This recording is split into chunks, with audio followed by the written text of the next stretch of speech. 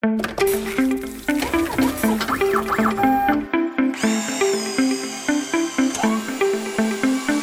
to OEM Industry Update, a weekly podcast examining the latest news and technology trends impacting product development teams in the heavy-duty on- and off-highway equipment industries.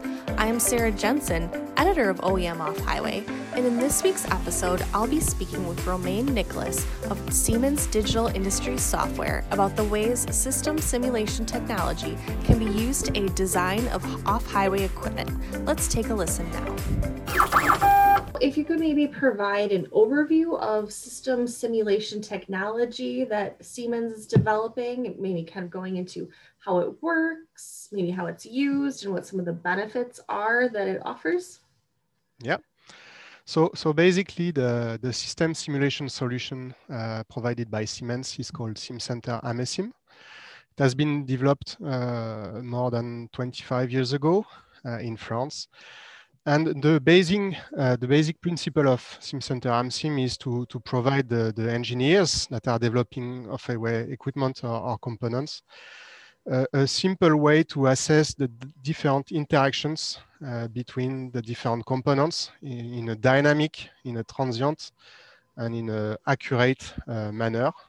It allows basically to use some presets systems like valves, pumps, mechanical parts, internal combustion engines, batteries, and so on, and to assemble them in order to assess, for example, the fuel consumption of a machine, the cycle time of a machine, the dynamic response in terms of NVH behavior of a system, all of that in a single environment platform.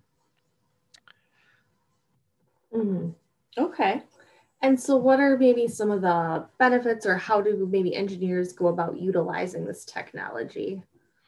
So the value to use system simulation for engineers is to be able to start very early in the development cycle, the integration work, and to understand the different trade-offs that are in place when designing a machine, whether it's a tractor, or an excavator, or forklift, or just a single subsystem. You can very quickly, we talk about few seconds or minutes of execution time for a simulation, to quickly understand the behavior, the future behavior of your system in terms of, as I said, fuel consumption, dynamic response, and so on. So you start very early in the development cycle. You don't need any CAD, for example. You don't need a lot of data coming from the supplier and so on.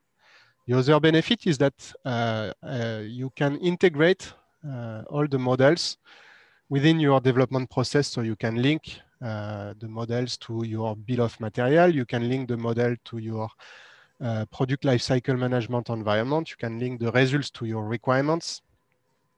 And by doing that, you can leverage the value of the simulation engineers. And the last point is that you can connect these simulation models to the software world. So you can connect to the software engineering teams, the physical models, in order to close the loop and to assess the validity and to verify the control system development activities. Mm-hmm. Okay. And are there any specific features engineers or other users of this technology are looking for, or just features for simulation technology in general that your guys' customers are looking for and Siemens is looking to provide them?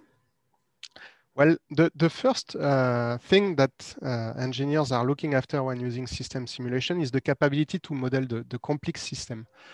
And the current trend in the heavy equipment sector is the complexity is increasing for a machine. So you have fuel cell machines, you have some batteries, you have a lot of thermal management, you have the cabin comfort with the HVAC and so on. And so the first feature is really to have a simulation model that is capable of capturing and modeling everything in the machine. So that's the first point. The second point is that the system simulation tool must be easy to use and easy to deploy. It means that this tool must not only be used by few engineers in the company, but by most of the engineers in the company, and even people that are not engineers. For example, sales specialists, applications responsibles and trainers and aftermarket people and so on. And the last thing that is important for our customers is the fact that the models are fast to execute and are really, the point is really to get answers to your questions quickly. Why? Because you may want to put the models into the cloud and connect the models to actual assets. So they must be very fast to get real-time answers to a real-time situation. But also the fact to have fast model enables to do a lot of design exploration and optimization, to do a lot of trial and error, to do a lot of studies in a very limited amount of time, which is the time for a given project, for example. Mm-hmm. Okay. And then are there any maybe current trends you guys are seeing related to how this technology, either how you're developing this sort of simulation technology or ways in which it's being utilized by customers? Yeah, so actually the current trend in the heavy equipment market is the fact that with the globalization, you have a lot of variants, a lot of configurations for a given machine. And if you want to assess the potential of each variant and the value for the end customer of each configuration, you need a simple way to assess all the configurations in few clicks. And this is clearly a trend that we have seen and that we are answering with some dedicated tools. These are a web application or desktop application that allows users to simply configure different machines with different engines, different hydraulics, different chassis, different transmission in very few clicks in order to quickly assess the potential of different configuration. The second trend that is rising is the autonomous machinery. So there are plenty of projects and plenty of startups working on autonomous machines or autonomous systems. And simulation here is also an enabler. System simulation is an enabler to verify different scenarios, different unexpected scenarios or situations that the machine may face, and to virtually validate that the machine is safe to operate in these different scenarios. If you don't have system simulation tools for the development of autonomous machine, you will spend a lot of days, a lot of months, a lot of years by field testing all the possible scenarios that may happen in the life of an autonomous machine, which is not sustainable. And the last thing is a trend towards IoT, so Internet of Things. So most of the machines that are put on the market today are connected. And all these data that are gathered from the field can be leveraged in order to build, for example, predictive maintenance algorithms that are relying on system simulation virtual sensors, for example. So there again, you can connect the digital twin of your machine with the actual machine in order to provide more insights to the machine operator or to the fleet operator and offer new business value to the end customers through the use of system simulation. And are there any changes or anything special you guys are having to maybe integrate into the simulation technology to help help with these trends, or like when somebody is developing an autonomous vehicle or working on certain sort of IoT enabled equipment? Yeah. Is there anything special for the simulation technology to aid with that? Yeah, exactly. And so historically, the system simulation has been relying on physics-based models, so models that are based on physical equations. Mm-hmm. But one coming trend is the fact that machine learning has been trendy recently with neural networks technology and artificial intelligence. And these models that are called machine learning based models or data-based models are coming to support the physics-based model that have been here in the market for a while. And what we see coming is the birth of what we call hybrid digital twins that are a mix between physics-based models and artificial intelligence models like neural networks.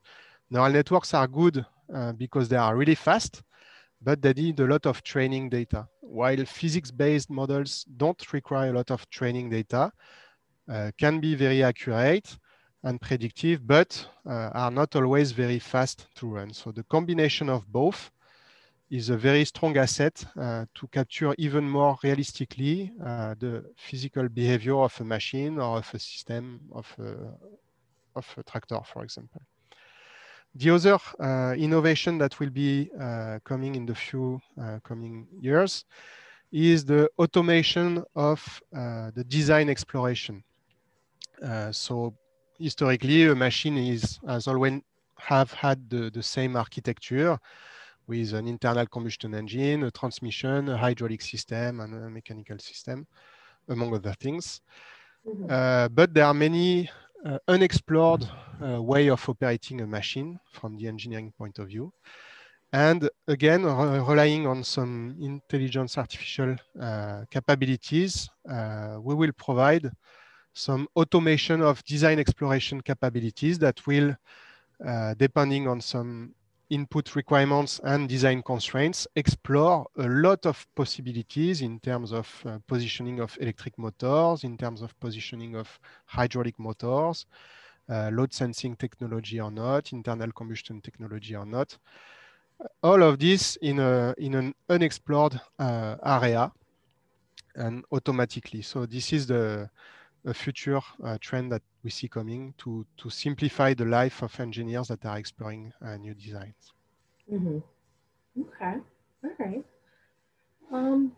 Well, I think just the last question I had was, I know you're kind of touching on this already, but maybe are there any further ways that simulation technology will continue to evolve in the coming years, or further needs that it will need to meet for engineers? Well, another point we could touch upon would be the marriage between the simulation and the test. So what we call model-based system testing, where you can test your asset physically with some sensors, but having a simulation model of this machine running in parallel in order to enrich the testing capabilities where sensors cannot be put by doing some virtual sensor activities. On the other hand, the testing capabilities can enrich the simulation models by providing validation data. All of these real-time and in a synchronous manner in the same environment. This is what we call model-based system testing. Okay, great. Well, thank you so much for taking the time to speak with me today about Siemens simulation technology and kind of how you guys see it progressing in the coming years. Yeah, thank you, Sarah. Thank you, everyone. Thank you for listening to this week's episode of OEM Industry Update. Thank you again to Romain for providing his insights into the benefits of system simulation technology.